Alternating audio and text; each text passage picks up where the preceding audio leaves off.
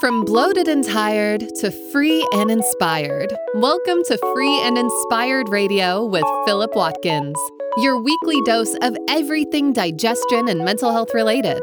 We hope you enjoy this episode.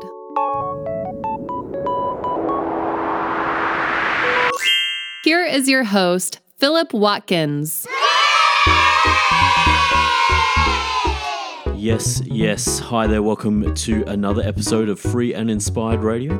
I'm your host and naturopathic practitioner, Philip Watkins, and I'm grateful to have you with us today. If you're new to the show, well, the title says it all. It's all about feeling free and inspired and exploring the many different avenues you can take to get there.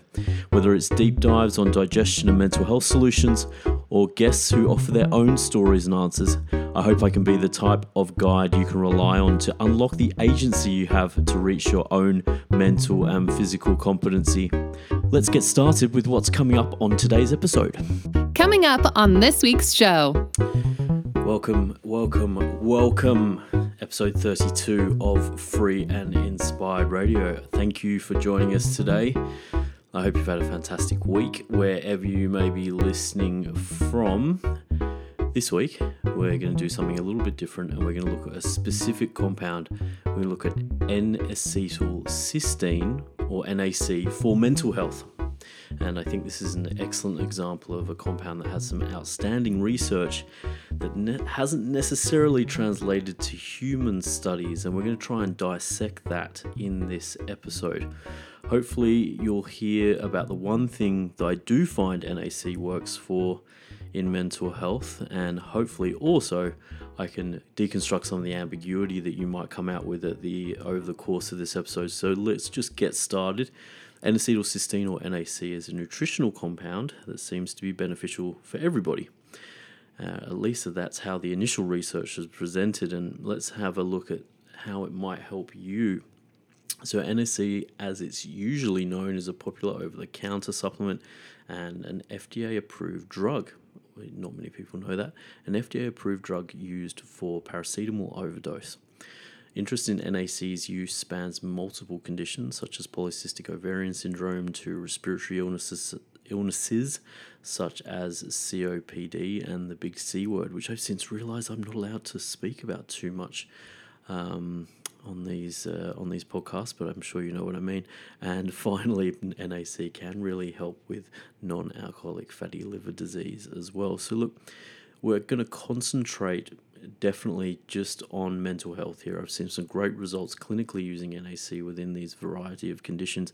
But as I said, we're going to focus on some of the mental health conditions such as depression, anxiety, addiction, and one particular area where I've seen very good results with patients. So hopefully if you can listen, just stay tuned and I'll definitely get to where this helps. But first, let's just look at NAC in general, look at why it's popular, and that will hopefully go to explain why it was initially quite an exciting addition to what was considered to be nutritional psychiatry or just mental health in general. Now, NAC is an amino acid and has multiple actions in the body. Some of these actions include antioxidant effects, anti-inflammatory effects, reversal of energy production problems within cells, referred to as mitochondrial dysfunction.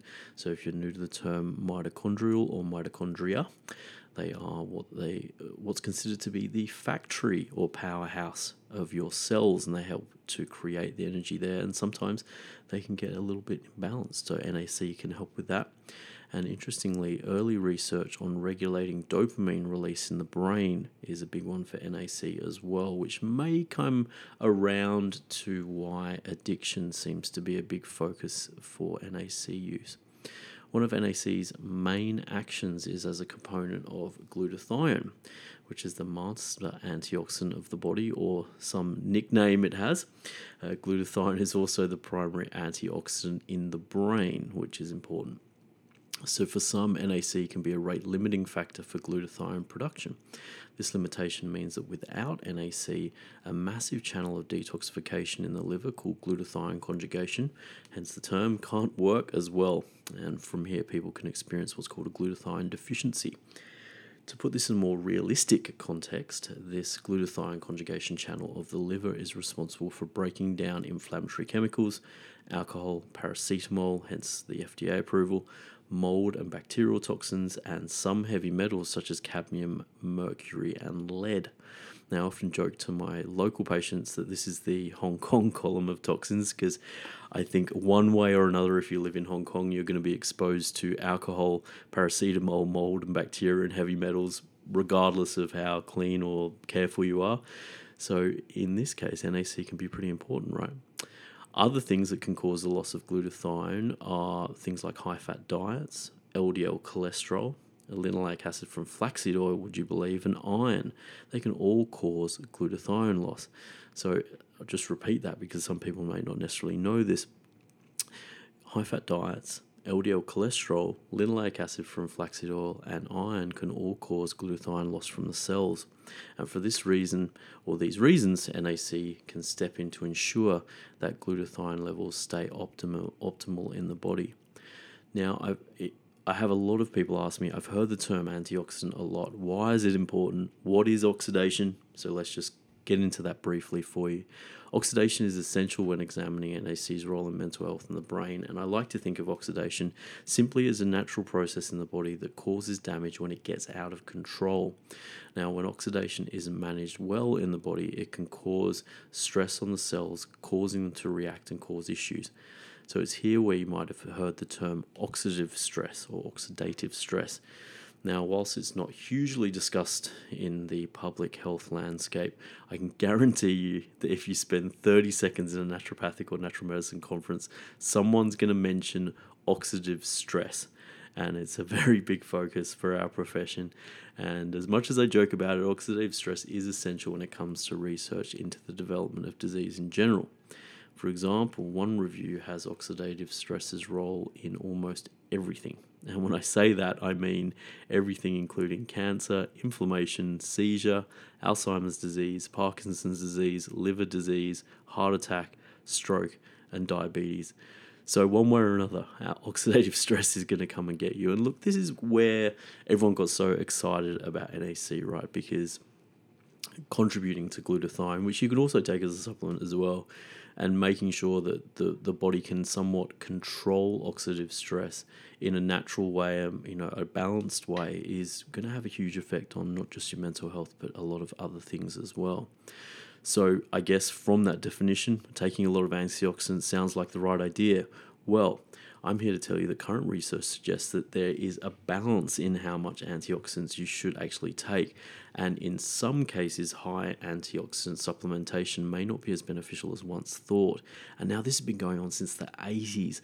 There has been infomercials or God knows how many different forms of advertising saying, so-and-so berry or whatever has a huge antioxidant content and all of these things. And once again, I can thank Felice Jacka actually and her incredibly active Twitter account for, I think, it was years ago now, who posted the first study that showed that high antioxidant consumption can actually be negative for you. And there was actually one study that I came across just when I was putting this together that says that high antioxidant supplementation can actually inhibit exercise recovery and performance, for example.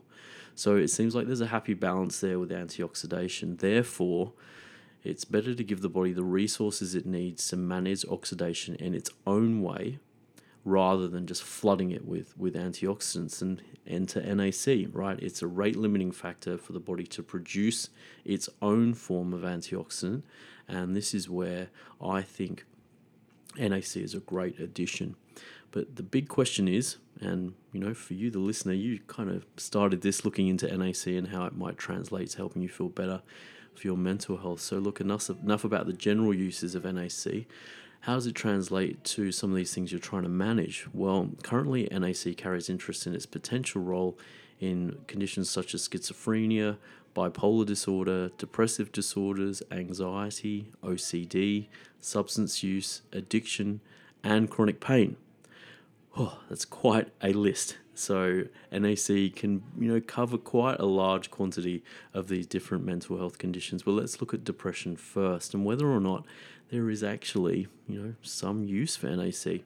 So it's an interesting time to put this episode together, especially after last week, where a very, very divisive study was released basically saying that low serotonin and a chemical imbalance was not the primary cause of depression. So I will repeat that. A study was released last week that was probably the clearest and most, direct statement that low serotonin and a chemical imbalance is not the primary cause of depression, which basically for a lot of us now says, well, what now? I think a lot of people were quite in shock.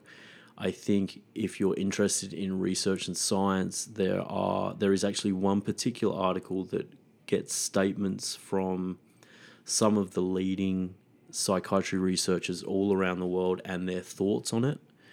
And I think that'll give you a more balanced view. But back to the podcast, back to NAC.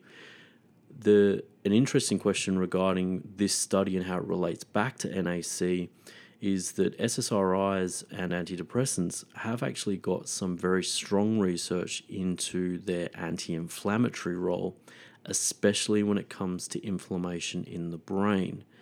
Now, how does this loop back to NAC? Glad you asked.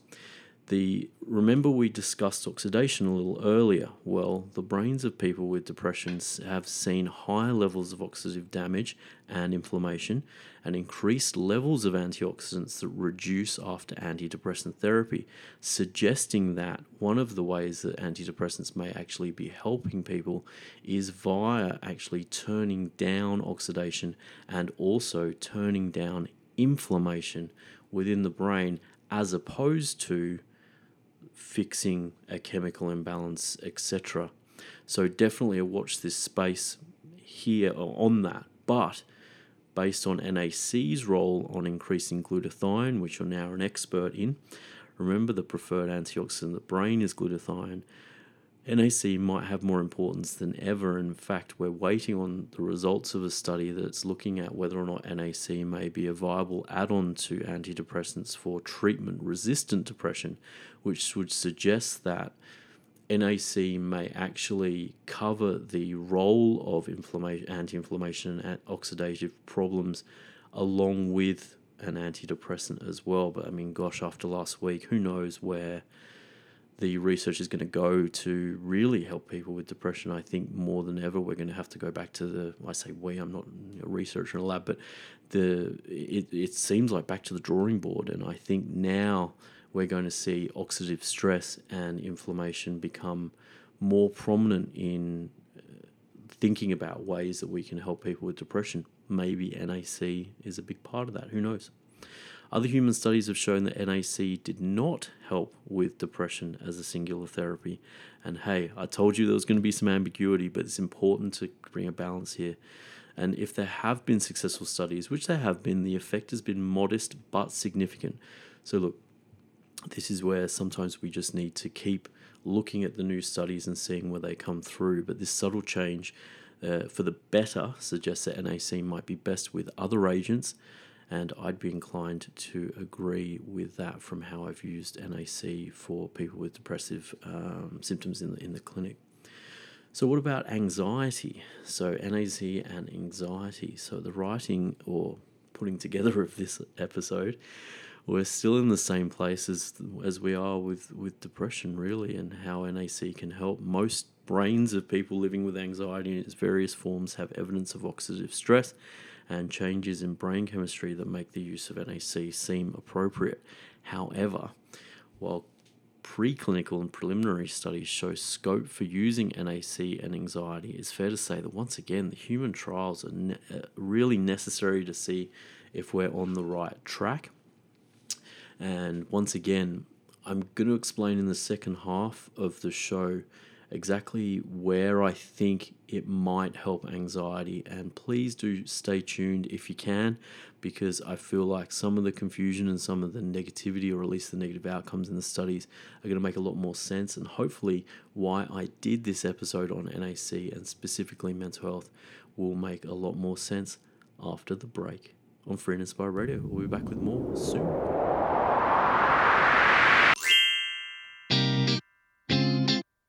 Whew, time to take a break. Are you enjoying this episode of Free and Inspired Radio? There's no better time to take back your personal health sovereignty. If you want to connect with more free and inspired episodes, simply subscribe to your favorite podcast platform or visit the website at www.philipwatkins.health for more information. Let's get back to the show.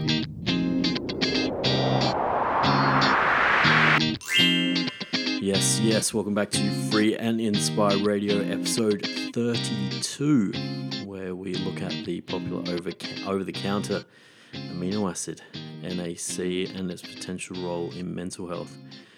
So as you would have found in the first half of this show, NAC isn't showing well in some of the major categories in human studies for depression and anxiety, but in this half of the show, I'm going to discuss somewhere I think it has great potential and some case studies to think about as well.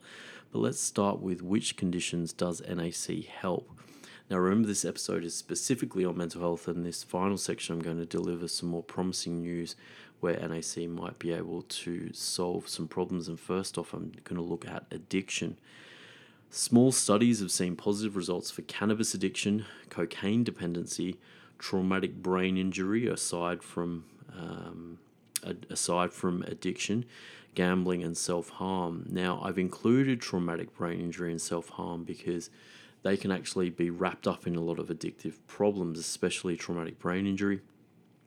So the research there is really, really cool, and especially in vets in the US. So if you have played rugby, been in the military, maybe looking at NAC if you need to, but as I said, best to see someone who's an expert there. NAC might help conditions associated with impulse control, rumination, and negative thoughts that are difficult to control. Now, I'm going to repeat that. NAC might help conditions associated with impulse control, rumination, so thinking about the past or thinking about things a little more excessively than you'd like, and negative thoughts, so inner critic, for example, that are difficult to control. Now, it's in this way where I see it help in the clinic. In fact, I did this whole episode to get to this point. So if you got to this point, thank you, because I really believe NAC can work for these symptoms. Now, we can all identify with either our own experience or a close someone's experience with negative, difficult to control thoughts. These thoughts can be daily, hourly, and unexpected, and they don't have to be related to addiction, but just can get to the point where they just seem normal. For example, people can just say negative things to themselves, and they can drive or snowball into more, and it can be ad nauseum for some. And if that's you, hopefully there's a way for you to find some solutions here. But a lot of the time they can actually drive depressive and anxious feelings, and also when it comes to addiction, acting out, right? Especially when it comes to food and drug use as well. And I must say, I see more food addiction than ever before, especially post the pandemic as well. So imagine turning the volume down on those thoughts and feelings feeling as if they are less intense and more manageable than before. And it's here where I've seen many people land almost immediately when using NAC, especially in more acute doses that we've seen in some of the studies that I've referenced above. NAC can be used in these high doses only temporarily, and I'm not going to give you those doses because I do feel like in this case, you probably need to be monitored by a practitioner. And I would say the safety studies are looking definitely around 20 weeks, so that's around about 5 to 6 months. However, from clinical experience, so not research studies here, so definitely not medical advice, I see a lot of the benefits people experience from using NAC regarding their thought patterns stabilize over that time to a point where NAC isn't as necessary, which is super cool.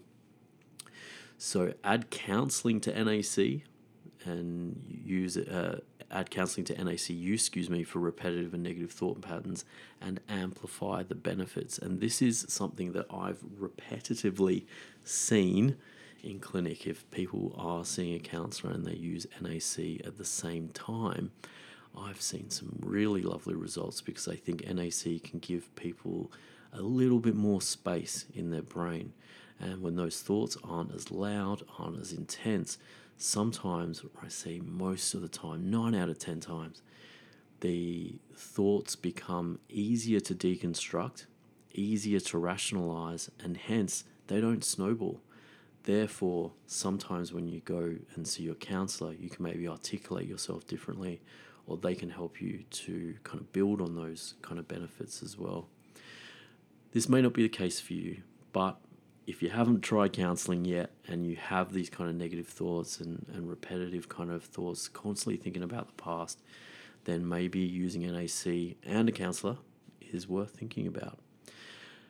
The state of the research here relating to NAC and mental health is exciting, even though presented maybe a mixed bag. And it's honest, it isn't translating to humans just yet, but I think there's some light at the end of the tunnel. But literally 4 weeks ago, one of my favorite researchers from Australia, Jerome Saris, hopefully he's going to be on this podcast at some stage, found that NAC had no benefit for people with OCD. And this was a phase 3 trial, I believe, which basically means that this is the third phase of trials, which for NAC and OCD. And unfortunately, it came up with nothing. And there was quite a large group of people there. They used very strict controls. And whilst, there was a lot of promise for OCD, notice I didn't mention it until now because unfortunately I think this trial maybe does suggest that NAC on its own might not be as promising in obsessive compulsive disorder as we once thought. But look, I think studies like this give us a reality check, and it also suggests that whilst there are very many successful studies, these are just as important, because then it helps us to be more focused and give the right person the right therapy, and that's really, really cool. NAC, I think, is a good example of a situation where the hype of function-oriented science, so stuff that we do on cells and rats and things like that, if you type in NAC and rat studies and mental health, it will seem like the cure-all. And I think this is where hopefully through listening to this podcast you can find out a little bit more about the transition from animals to humans and what that might mean for you as in regards to actually solving your problems with natural medicine. I think CBD is a good example of that as well. I'm a big proponent of CBD. I've interviewed some of the world's best leaders in CBD for a previous role. And look, but when it comes to humans, maybe anyway, it doesn't translate, but we'll leave the controversy out of this, won't we? What do you think? I mean, I hope this episode shows that sometimes making common symptoms such as repetitive thinking, negative self-talk, and impulse control less intense can ultimately lead to better outcomes regardless of the more condition-specific studies. Now, this isn't the case all the time. We still need to listen to studies that don't tell us what we want to hear, and our expectations need to realign on that basis. However, with NAC, I'm looking forward to seeing the broader potential it can play in the toolkit for people's daily mental quality of life. And I refer to how we speak to ourselves, how intense that voice is, and hopefully, just freeing up some space there and getting a break from the intensity of what can seem like a mouse wheel. There are a few themes to deconstruct in this podcast, I think, and I think I've covered the main ones. Sometimes the hype doesn't translate to humans and we have to suck it up. But another is that lumping in treatment to cover all conditions under the mental health banner can be a dangerous game. In saying that, though, I believe as our research evolves in the origin story of mental health conditions such as depression, anxiety, and addiction, and what we discussed before about oxidation and inflammation, we'll see solutions such as NAC become essential accessories for success. So whilst the research isn't showing up that on its own it's doing the do, you might find that using NAC as an accessory to other treatments is just as important and plays just as an important role in the future. What do you think? Before we finish this episode of Free and Inspired Radio, if you'd love to hear more from me and get the word on new articles, podcast episodes, and more, jump over to the website, philipwatkins.health, and join our community via the newsletter. Sign up on the homepage. Soon enough, you'll be able to download the new ebook that is all done. Big thanks to Amanda at My Creative for that. Oh, it took a long time to get it right. But the ebook Psychobiotics, so probiotics and mental health, is free on on philipwatkins.health. And if you sign up to our community, you will get that for nothing in your inbox. Now, as always, your reviews on Apple Podcasts and Spotify help me get the word on the street. If you're listening to this on YouTube, throw the video a like and subscribe. It helps, really does, to see when each new podcast is uploaded on YouTube. If you are one of those listeners that has got all this way to the end of the episode, me rambling away, I'm really, really grateful that you've done so, and I hope this show is helping you to find the freedom to feel inspired again, one step closer. Until next week, don't forget to take care of yourself and those around you, and we'll be back with more Free and Inspired Radio next week. Until then, bye.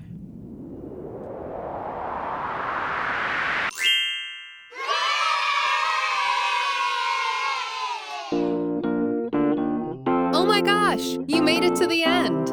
This show is all about you, and we hope you finished this episode feeling one step closer to feeling free and inspired. We'll be back next week, but if you want to know more about Philip, please catch a digital flight to www.philipwatkins.health for further details about how we might be able to help. In the meantime, have a great morning, afternoon, or evening, and we'll see you for another episode next week.